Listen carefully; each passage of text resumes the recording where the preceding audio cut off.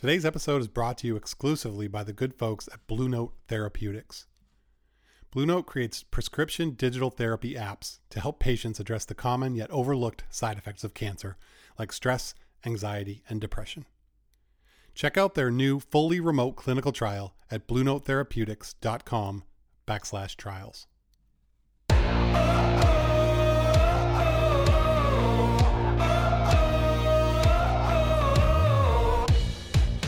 Welcome to the Man Up to Cancer podcast. I'm Trevor Maxwell. I'm a stage 4 colon cancer survivor, and I've got a message for other men. You don't have to go through this alone. What does it mean to man up to cancer? It means reaching out instead of isolating. It means having the courage to accept help along the way. To me, manning up isn't just about being tough. It's about knowing that we're stronger and smarter as a pack than we are as lone wolves.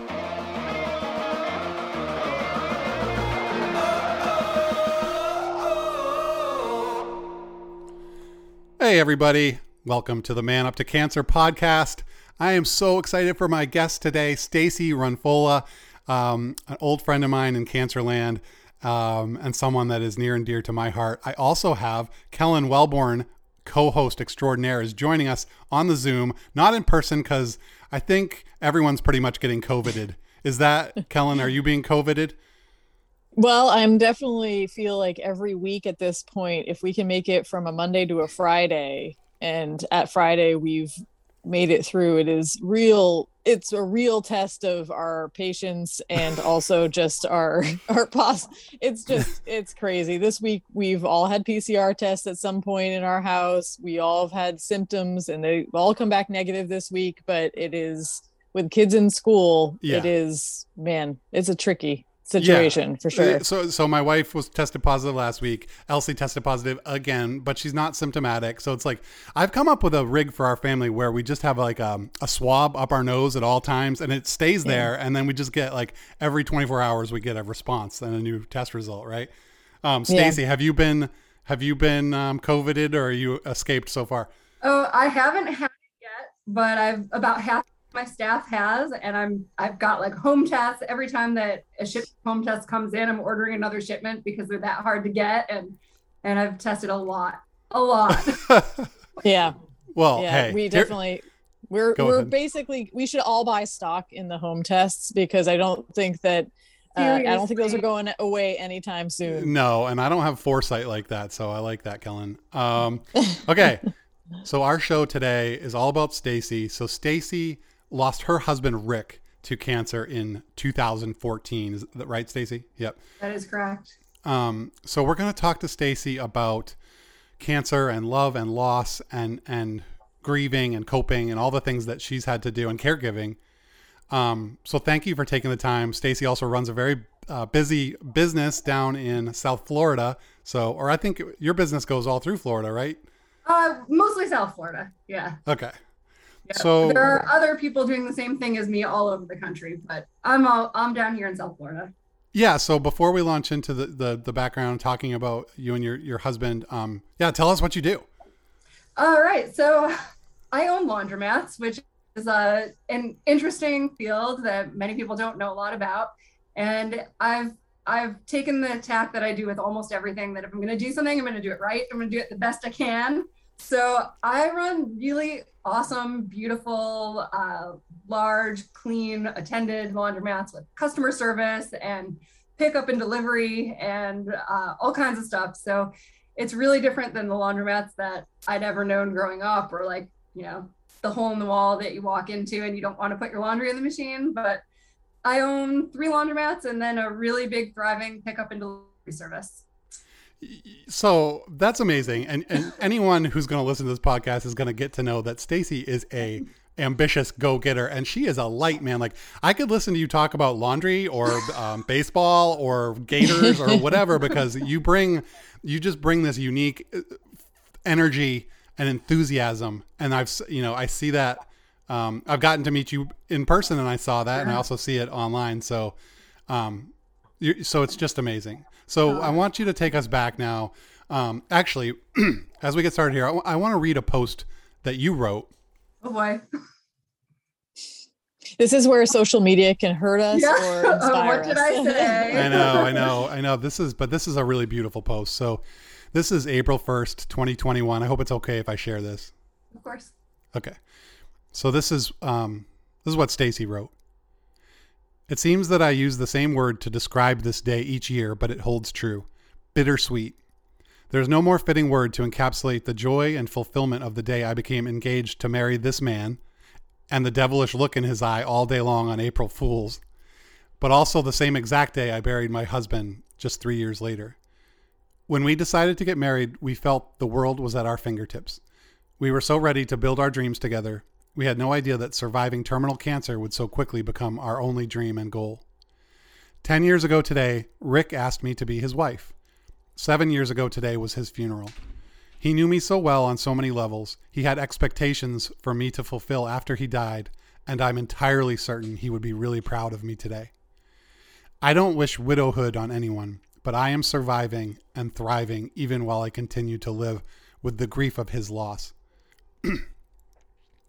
My life and relationship with Rick helped develop the person I am today. With each success, I can hear his completely unsurprised response running through my mind, and with the setbacks, I dig deep to try to feel his encouragement. I share that because it was such a profound post and really hit me at the time, and then hit me, of course, again today before I talk to you. So let's go back and talk about that emotional journey. So the proposal, April 1st, 2011. Yeah, it's funny. I was definitely not that girl who ever dreamt about my wedding or proposal, not even a little. And it just so happened that, we met, and then at some point I was like, hey, we do want to get married. Let's do this. And we worked together. So we spent a lot of time together. And yeah, that devilish grin, that really is so descriptive. He proposed on April 1st, and we spent the whole day at work. I knew it was kind of coming. I just didn't know when. We were not young, so it wasn't a complete surprise. We had talked about these things. Right. I think the first thing, I walked into my office at work, and I see this little box sitting there. I was like, oh, what's this? What's this box? And I open it up, and there is a ring holder, like a crystal ring holder, just sitting. I think it was like half shoved in my purse or something. Like, really? What is happening? And then all day it was just little stuff like that, funny kind of things. And I actually used to teach dance also. So when I was leaving my day job where we worked together and going to the dance studio, we're out in the back parking lot behind work. It's all like, it's not even paved. There's garbage cans and stuff. And he just looks at me and goes, so are we going to do this? What? No, I'm running to work. I have to be there in 10 minutes. And we're going to, what? Looked at him, like, are you crazy? And then he pulls out a box and throws it, which I think not, because I'm not really good like that. And I pick it up, and of course it's empty. And he's like, okay, see you later. And then I left. Oh my gosh. That's my proposal story. Getting engaged later that night when I was done with work. But yeah, we had a fun relationship. So he was diagnosed after the proposal? He was actually after our wedding, because we worked together, everything was done based around work. And we looked at, hey, well, we're engaged now, and when can we get married? And we looked and we said, well, we can get married July 3rd or July 3rd next year. That's pretty much it. So we got married 3 months from the time we got engaged. And true to form, in 3 months, and actually at first we said, well, we're not going to have a wedding. Like, it was his second wedding. And for me, I just didn't care that much about weddings and things. So we'll just get married. We'll have a small thing with our families. And finally, he convinced me that I think you should have a wedding. We should have this. I want our families to meet and all of that. So it was probably 3 or 4 weeks before we decided we're going to have a wedding, which left 10 weeks to plan a wedding and execute. Oh my gosh. Which we did. So, like a full-on wedding with a band and a rehearsal dinner and a bachelor party, bachelorette party. And everything, ballroom, caterers, cake, the whole thing in 10 weeks. Amazing. Yeah. And, I sometimes think, when I think back and you say, like most people in our world, I really hate the everything happens for a reason phrase. But that maybe did happen for a reason, that we just were like, well, we have to get married now because we don't really want to wait. And then we got married, and it was 3 months after that he got diagnosed. Oh my gosh. So yeah, I was very happy that we didn't, wait a year and have some long engagement, planning some elaborate wedding. We had an elaborate wedding anyway, but we didn't plan it very well. So I mean, talk about a punch in the gut. I mean, tell us a little bit about that initial period when the diagnosis happened. Yeah, it was really crazy. I think any of these diagnoses are really crazy. He did not actually have colorectal cancer. He had peritoneal disease with an unknown primary. They still don't know and will never know exactly where his cancer came from. But similar to colorectal cancer, asymptomatic until you're way, way, way far along. So he didn't know that there was anything wrong. He had colonoscopies, everything on time, all of that, and nothing. So definitely took us by surprise. We get to do a traditional honeymoon because, like I was saying, we planned everything really fast. We worked, we had things going on. So we got married, and I think we took a day off, and then we went back to work. And we finally planned to just go on like a little weekend vacation. Was our pseudo honeymoon that actually a bunch of my friends had bought for us as a surprise. And it was actually while we were there that he had his first major symptoms. And we thought maybe he got overheated. It was summer and we had been outside and we had a little bit to drink. And it must just be that he got nauseous and was throwing up, even though we didn't think we had that much to drink. Just dehydration. And we didn't think much of it. And then it didn't seem to be getting better. And so, that was the beginning of it. And when we looked back, we knew that was the beginning of his symptoms, but we didn't know it at the time. I had a store that at the time I lived in Buffalo, New York. I wasn't in South Florida then. We had a location in Pennsylvania, and I was putting in a whole new computer system, point of sale, and I had to go there to install it and train everybody there. So I had gone away just a couple of weeks after, and while I was gone, he started feeling really sick. He didn't tell me because I was away and did all this work, and he didn't want me to stop doing the work that we had to get done. And on my drive back, he said, "Hey, I really don't feel good. I'm going to the emergency room." So I went to the emergency room, and they said, "Oh, well, it's your gallbladder. It needs to come out. You have gallstones. That's what it is." They did scans. All they saw was gallstones. He really did have them. He went in for the surgery. That was my first stint in the waiting room hell, as all the caregivers know. It's one of the hardest parts is waiting, just like all the patients know, waiting after a scan. You're just sitting there. So I didn't think much of it at first because I thought, hey, well, this must be the answer to all of the things that were wrong. He has gallstones and his gallbladder's coming out, no big deal. When it started taking a lot longer than the doctor had told me that it would, I started getting nervous. And then the doctor did finally come out and said, well, you might have noticed that it took longer than it should. His gallbladder came out. He did have stones. His gallbladder looked healthy other than that. I'm sending it off. And, but you should know there was this brown liquid all in his abdomen. And that's what took so long because the abdomen was completely full of this liquid. And it's called ascites, which of course I had never heard of. He says, and I can't really tell you if it is or if it isn't, but usually that means cancer. Right. Oh, what? Oh, that was the major shock. And Rick, of course, was still in recovery. He wasn't even awake yet. So now here I am. I know this information. He doesn't know this information. And it was upsetting, but I didn't realize the extent because not knowing anything about this world, you don't know what ascites means. You don't know how serious that is. And the fact that nothing had shown on scans, well, that doesn't mean anything because that doesn't show on scans and peritoneal disease isn't going to show up. And So I didn't know any of that. I was a cancer virgin at the time, I guess. Right, right. And the doctor said to me, well, we'll wait until pathology comes back and then we'll call you in. And then pathology came back and they called us in and they said, well, you do have this cancer and we'll send you to an oncologist. And well, it's not curable, but it's treatable. And I will never really forget that phrase because they just tell you that they don't know what to say. And they give you these expectations that are completely let you become false expectations. I don't think that's the intent, but to me, I mean, I ask questions. I asked, well, what does that mean?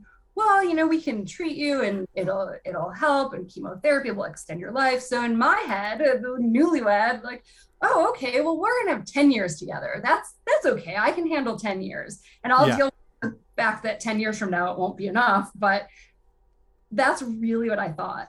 And I thought also, like, oh, well, you'll do the chemotherapy and then you'll be done with it and you'll be healthy for the rest of the 10 years until something else happens, which of course is not at all the case. So it didn't take too long to start getting up to speed on things. I first found all the like online groups and things when we were a little bit into our treatment schedule already. He had started on FOLFOX. And of course I started looking for, side effects and what can you do about it? And that starts to lead you to these online groups to get information. But what really did it was our oncologist had mentioned, hey, there's this surgery, which you know all about. But there's this surgery, and the way he phrased it was, well, they go in and they just like pick out all the little bits of cancer. And he didn't really tell us the name of it or anything like that, but just said, once we finish this first part, 3 months, then we'll look into that. Right. So from there, I got aggressive and finding people who would tell me more. And a cousin of Rick's, who I had actually never met, he couldn't make it to our wedding. I'd never met him, but is an oncologist in another state. And so his parents put me in touch with him, and he and I became like besties for talking on the phone all the time. Poor guy never met me, but was amazing to me and gave me so much knowledge, helped me understand all the medical jargon, helped me get papers when I needed to read them, anything I needed. And he actually had still had a contact at Roswell Park, which is an NCI center that's right in Buffalo. And he had done his residency there, still had some contacts and asked around. And as it turned out, we had 3 different surgeons performing cytoreduction in HIPEC right there. So he got us an appointment with one of them. And then I decided, well, I'm going to look up this doctor and find out who the heck he is. And I found some posts on one of the online sites. So hold on one second. Yeah. I'm interrupting you at this point because I have to say this part where you jump in and take action and get in touch with all these surgeons and gather all the information, like this is a phenomenon that is very common in the cancer world. And most often it's the female spouse who is jumping in and doing all this, like yes. a lot. And this is one of the themes in Man Up to Cancer is that sometimes a lot of the guys just either don't have the capacity or just bury their heads or whatever. But a lot of times it's that partner or spouse who all of a sudden is like the superhuman gatherer of information. So you're in that phase right now where you're taking in all this new information. It's incredible overload. I call it the fire hose period, where you're just trying to digest all this information and make these decisions. And you're dealing with a medical establishment that is, they're super familiar with all this stuff. Like they deal with it all every day, all the time. Whereas you are just learning everything. Mm-hmm. So, and not to mention you're newly married, you have this relationship, like it's incredibly overwhelming but you just jumped right in. I think we've also talked about that on this podcast where caregivers, particularly, it's how they can feel control over an uncontrollable situation, that they also are not, like you're the support system of, and you feel like, what can I do? Like what is it that I can do? And so to gain some traction in your mental health as much as you can at that moment, you kind of try to grasp at that moment of like, if I get information, this will solve, like it will just kind of, Exactly. And, it's so overwhelming for us as the partner but it's also overwhelming to say to yourself, like, holy crap, look at what they're going through. You know, this person's going into chemo and getting hooked up and going through the side effects. And, you know, like most couples that I've met in this situation, I'm there thinking, wow, look at what he's going through. And he's there saying, oh Yeah. my gosh, what am I putting my wife through? Right. So much she's going through. So, you know, and I don't know of almost any situation where each partner doesn't feel that way. You know, and it's sometimes different roles. Like for us, and I think a lot of times it is true. I was the information gatherer and I did all the research, and he went to the treatments, and it worked for us. He's a super smart guy. He could understand anything, but he didn't want to. He felt so confident in my ability to do that. And he also saw that that was, you know, helping me in a way, that he felt like he could focus on the more normal things, raising. He had 3 kids who lived with us full time. So I was a stepmom. So raising kids and our business and focusing, you know, that's a good thing to get his mind off of it. Like, hey, let me do the bookwork at work. And meanwhile, I'm like kind of putting off my part of the business so that I could spend extra time researching and doing as much as I can. And of course, it really worked so well for us. And I think so much of that was because we'd worked together for so long, and we worked together for many years before we ever started dating, and we were managing these businesses together. We had a lot of confidence in each other. And so he had so much confidence that, you know, he doesn't need to do the same research as me, because whatever I come up with, I'm not going to steer him wrong, you know. And it's time for a quick break. We want to thank Blue Note Therapeutics for sponsoring today's podcast. Man Up to Cancer only partners with companies that offer real solutions for our community. Blue Note's mission is to ease the emotional burden of cancer and improve health outcomes. The company takes cancer-specific face-to-face therapies and recreates that experience in a digital format on your phone. These digital therapies address the emotional challenges that myself and many of us face, and they're accessible on demand, anytime, anywhere. Check out their new fully remote clinical trial at bluenotherapeutics.com/trials. Big shout out to Jeff, Laura, Mark, and the rest of the Blue Note team. We are so grateful for your support.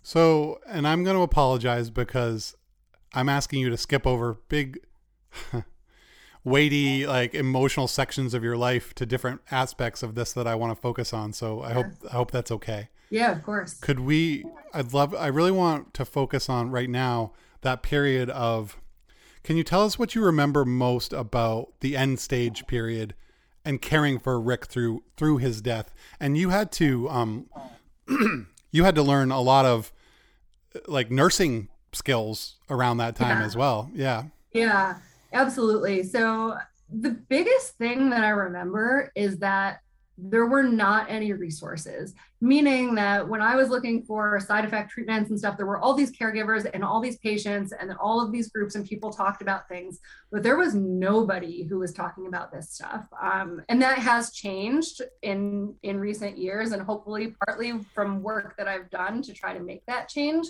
Absolutely. I mean, it wasn't there. Out of the caregivers who I knew, no one else was in that stage. And anybody who had previously been in that stage wasn't around, weren't in groups. There wasn't any resource at all. All of the nursing stuff, you know, you learn it, and you get a home nurse who might come and teach you. One of the things that I've tried to pass along to as many caregivers in that situation as I can is, it doesn't matter how smart you are, and it doesn't matter how capable you are. This is a time that you have to pretend that you're not, because you won't get any help if they think that you can do it. Wow. It's really hard. Like a person like me, I don't think I didn't take my own advice. I don't think I knew it yet. But for me, you know, they came once, like, this is how you do TPN. You mix this, you take this out at this time. And I wrote it all down, and then I followed the steps, and then that was it. I was on my own. Same thing for running IVs, and, you know, I did antibiotics and all of that stuff. And I realized, why are other people getting, you know, people are getting people coming to their house every time for them. Why am I not getting this? And it's because they assess, like, whether they think that the support system can handle it. And if they think the support system can handle it, that's it. You don't get anything else.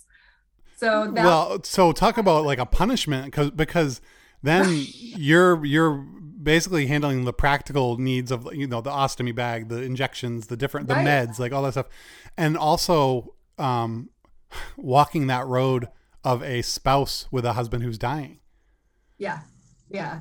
It's something that I pass along that little tidbit now a lot because it's it's hard, and it's hard to give that up also because that had been my role for a long time in addition to being a spouse, but being the one who takes care of Rick. And even though he wanted to spend time with me, he also wanted me to be the one to take care of him because I'm his Yeah. wife and he trusts me and he's comfortable with me. And you know, a lot of times the nurses and it's we had some amazing nurses, but there are a lot of nurses who just kind of talk down to you or just pretend like you're not there, talking as if you can't hear, and that doesn't feel good to anybody. So in a lot of ways, he preferred that I would do these things anyhow, and I don't regret anything that we did or the ways that we went about things. In fact, it's like anything else in life, you have to make the decision that's right for you.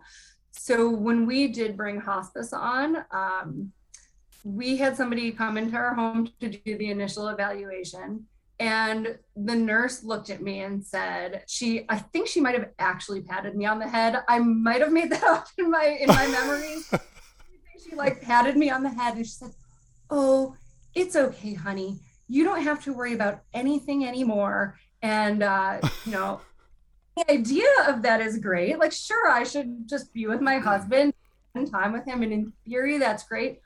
But she wouldn't let me ask a question. I said, "Well, you're changing all of his medications. Can you tell me what this does?" "Oh, you don't need to worry about that." Like, Ugh. what do you mean? I've spent 2.5 years worrying about exactly that. I want to know what this is, and you're not going to be here 24 hours a day. I want to know what these different things are. And it wasn't good. It wasn't a good fit at all. She wouldn't tell me anything. She just talked to Rick as if he wasn't in the room. And when Rick said, you know, "I don't think this is a good fit," we talked about it. We decided we were going to fire hospice. Yeah. The nurse came to me and said, "You're not thinking about this right." What do you, I realize it's an emotional state and maybe I'm not thinking clearly. So maybe you can tell me, you know, what is it that I'm not seeing right? "Well, if you don't use hospice, then you're not going to be able to have the hospice support after your husband dies. So you won't be able to have therapy after he dies." Oh my God. Wow, really? That's right now? What? So we fired hospice. Clearly. We did. And that's another thing that I've learned, you know, I learned it after the fact that many places have more than one hospice facility. So just like I went and looked, and is this surgeon the right surgeon for us? I could have interviewed hospice facilities, but I didn't. And part of that because, you know, our doctors, like many doctors, didn't want to tell us, "Hey, this is really the best next step for you." They wanted to pull for us and take care of us. And so we didn't look into it till we were at a point where, hey, we need somebody today. We're going into the weekend and we can't get pain managed. So there wasn't really time to say who's the right one or is there more than one. It was like, hey, here's hospice, here's a referral. They're coming to your house tonight. You'll have medications delivered. So I tried. Wow. Well, also, like, don't do that. You know, look into this earlier. It is scary because of course you don't want to be in that position. But it's not as scary as you think if you take the time to look at it more like another doctor, like I would research an oncologist or a surgeon. And you need to do the same thing. That's great advice. Well, is it correct?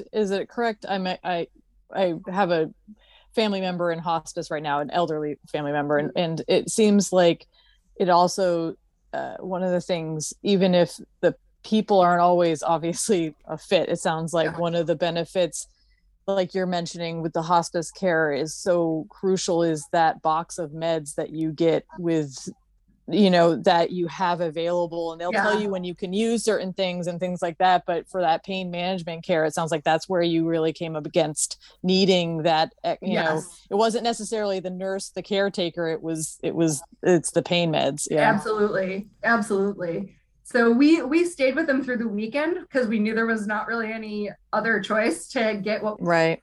And then on Monday, he fired hospice, and we went back to just, our oncologist, and we did have a palliative care team. So we went, back with the palliative care team. And then a whole series of different situations happened. I don't need to get into the medical nitty gritty because everyone who would be watching this podcast probably has their own stories of similar things. But in the end, our palliative care doctor from our cancer hospital set us up with a palliative care home team that wasn't through hospice, but they are able to take people through end of life, so very similar to hospice, and that's who we ended up going with. When they came in to interview with us, it was a totally different situation. Really different atmosphere. The doctor himself actually came and met with us and visited with us. We discussed what our preferences were. Rick would prefer to be at home. And then Rick told the doctor, listen, I do prefer to be at home, but if at any time you feel that Stacy shouldn't have me here and it's too much for her, then Rick gave myself and the doctor permission to move him into a facility, which we never did have to do. We were able to sleep in bed together, still like almost cuddle or snuggle at night, even through like the very end, which was just incredible. Oh, that's beautiful. Yeah. I mean, we had tons of conversations. Rick would, he would always try to do things like, hey, I need to tell you about, passwords and work. Oh, and don't forget, you have to pay the taxes on this day and this day. And I just be like, la, la, la, la, la. I don't want to hear this. I don't really care. I'll figure it out when the time comes. I don't need to know. Even though I did need to know, of course. But we had, all the conversations. We had conversations about moving to Florida. I mean, I have family in Florida, which is how I ended up here. But, he told me to move to Florida. He didn't tell me to Florida. He would never tell me what to do in any situation. Yeah. We found our times to be able to just be close and be in love. And, everyone who met us, doctors and surgeons and nurses and anybody who met us often said the same thing without even knowing it, which was like, I've never seen this kind of love and connection. And it just almost feels like, for whatever reason, you guys have this short time. So you were able to get this whole lifetime of love, like packed down really, really short and super intense. And it's really true. Our whole relationship was so intense because I think it was that whole life that we were supposed to live together, all boiled down into a few years. Powerful. Wow.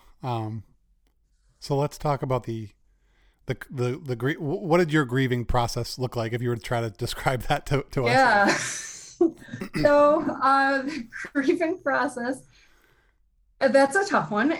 It's crazy. I mean, I remember the moment that Rick died, his dad and other people had just left for the day, for the night. And I was there. And people say, hey, they wait till they want to. And maybe that's true. I don't know. My brother and my dad were still in the house, but they were somewhere totally different. They were, out of the way. And, that was when Rick died. And I can remember being extremely calm, like supernaturally calm, I guess. He died and I knew that he had died. There was no question in my mind. And I just took a minute and I just sat there with him. And then I really calmly got up and I walked to the other part of the house where my dad and brother were. And I said, hey, I just wanted to inform you, Rick died and I'd like some time alone with him in private. And I want you to do anything or come near me. I'll be back.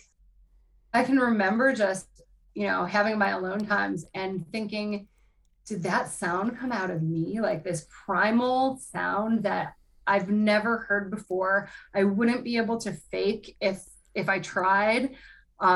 Just this scream that came out of me, and I heard it, and it's I know it must be coming from me because the house is empty. It's just brutal. It's absolutely brutal. And then you kind of go through the motions, and like people say, it's really true. There's shock. And so you just kind of get through things. So it's like, okay, well, a funeral, okay, and we have a burial, and his family's Roman Catholic and my family's Jewish, and we had already talked about all of that too, like what we wanted to do. So we did a wake, and then we did a shiva. We did, and so we had all of that. And I think probably all of that is the first and only time that I actually did what people tell you should do and just like let people help. People planned, okay, people are bringing over food for the shiva. Okay, all right, whatever. Some family members, some cousins of Rick came and like helped clean the house and get rid of some of the supplies and things that were in the way, and just like put them in the basement. And, okay, all right, great, do whatever you want. And so all of that kind of happened in a blur. And then his burial, as you started out by saying, was actually April 1st. He died March 28th, and it's just when it happened to be. And I found that very, you find meaning in things when you need to find meaning in things. So for me, it was like a weird, that's strange. Yeah. He lived 2 years and 5 months, almost to the hour from the day that he got diagnosed and had that surgery, from like the time that the doctor came out to me and said, hey, he had this brown fluid, until the time he died, like almost to the hour. And it was also like his HIPEC surgery to the time that he died. It was like everything was like these weird dates and weird times. You just start seeing all of this stuff, whether you believe in anything supernatural or not, you just start to see it all the time. And people always talk about, oh, well, you see things like pennies are a big thing that people say that they see. And the logical part of me, I'm pretty logical, says like, yeah, people find pennies all the time. They're everywhere. But I started finding pennies like in weird places. And I went, at first it didn't really occur to me. Like I was thinking, wow, that's so weird. Like I was just thinking about Rick, and then there was this penny, and having these conversations with myself, that's stupid. You just found a penny because there's a penny, but then it's like, yeah, but I was just thinking about this, and it showed up and it wasn't there. And then I was cleaning out his desk at work, and I found this container I had bought for him when I was on vacation once, and we weren't together. And it was full of pennies. And that reminded me that during the time we were dating, and I've mentioned a million times that we worked together. So we kind of kept our dating on the down low until, because all of our employees and all of that, we just were quiet about it. So we would like secretly leave each other pennies. Like I would see his car in a parking lot somewhere, and I would go like leave a penny on his car to say like, hey, I saw you. Love it. And I had forgotten about that until I'm asking. There was this little container I bought him, and it was full of all the pennies I had given him. And I was like, wow, okay, that is weird. And I'm finding pennies. And then when I went on my very first date after, it was, a few years after Rick died, and I was like freaking out because I didn't know, like, I don't want to date, a million trillion emotions. And I'm on my first date, and we walk into a place to go have lunch, and a penny drops. Who the hell knows where? Like, hits the door frame, clinks, and I'm like, are you kidding me right now? What is this? Right? Is that an approval, or are you being chastised? Right. What is this? I don't know what you're telling me.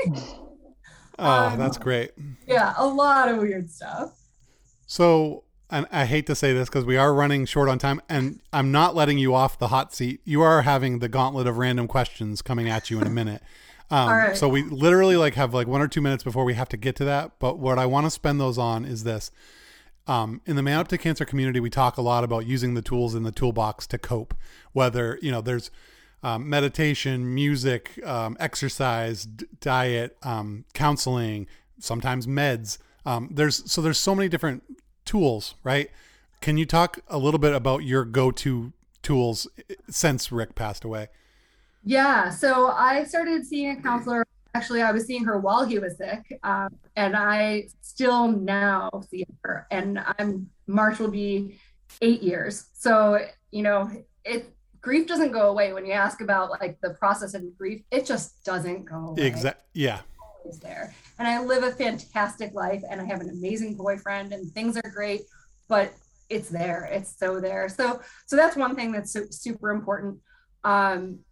Definitely my own health in terms of eating and things. I really let that go while he was sick.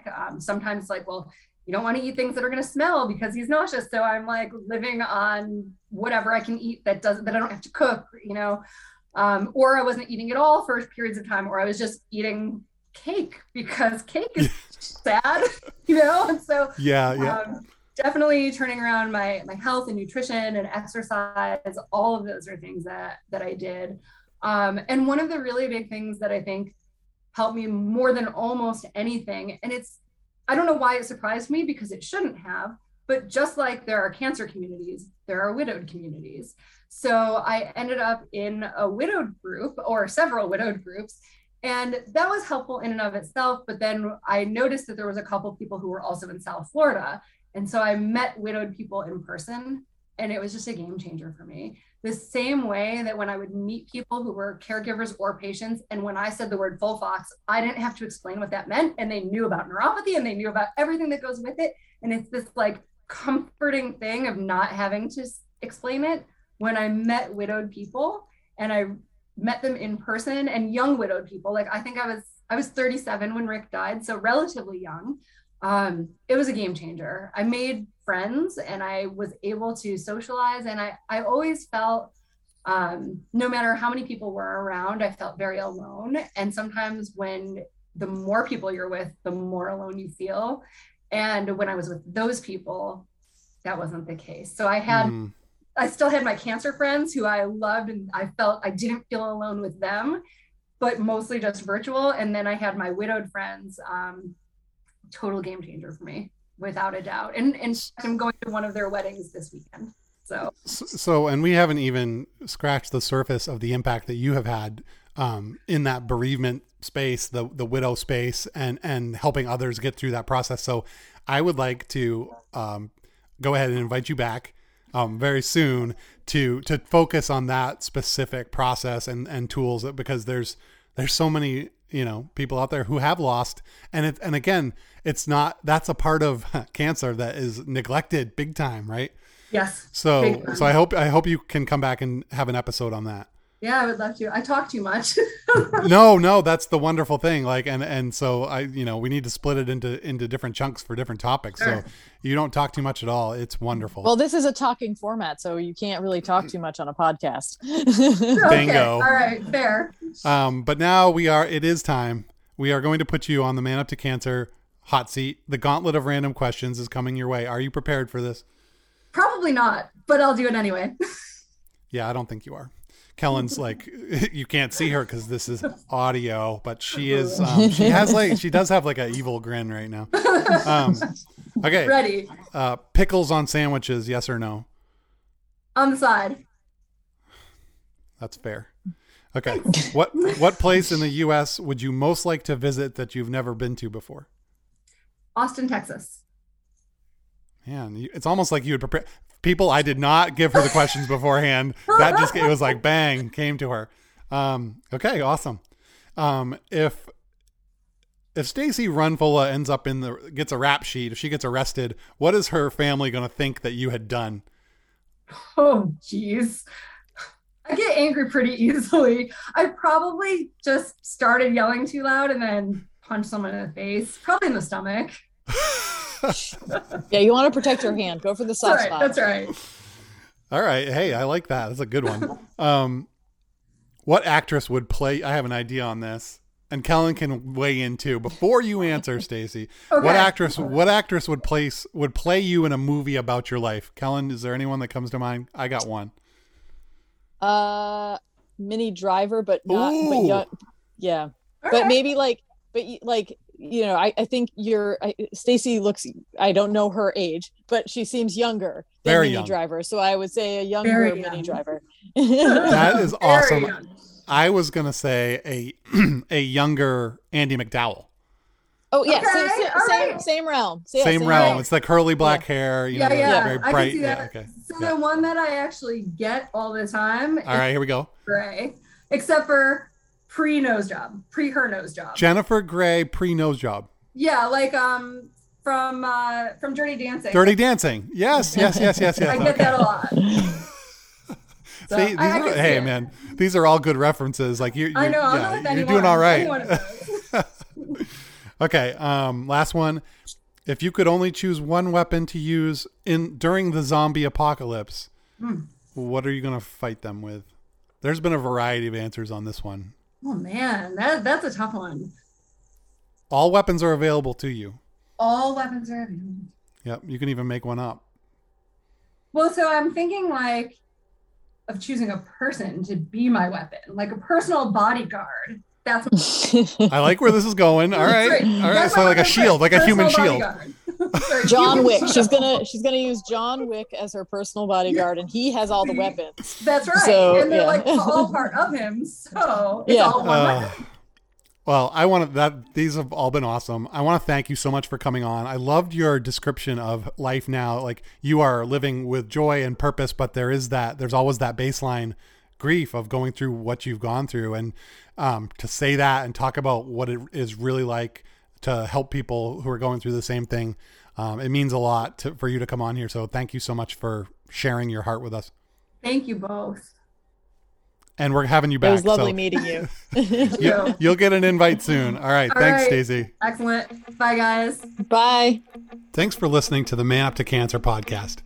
If you want to support our mission, visit patreon.com/manuptocancer. Monthly subscriptions start at $5, less than a single cup of coffee at some establishments. And if you know a man struggling with the isolation that cancer can bring, let him know about us. The Wolfpack doors are always open. Big thanks again to Blue Note Therapeutics for sponsoring today's podcast. Blue Note creates prescription digital therapy apps to help patients address the common yet overlooked side effects of cancer like stress, anxiety, and depression. Check out their new fully remote clinical trial at bluenotetherapeutics.com/trials.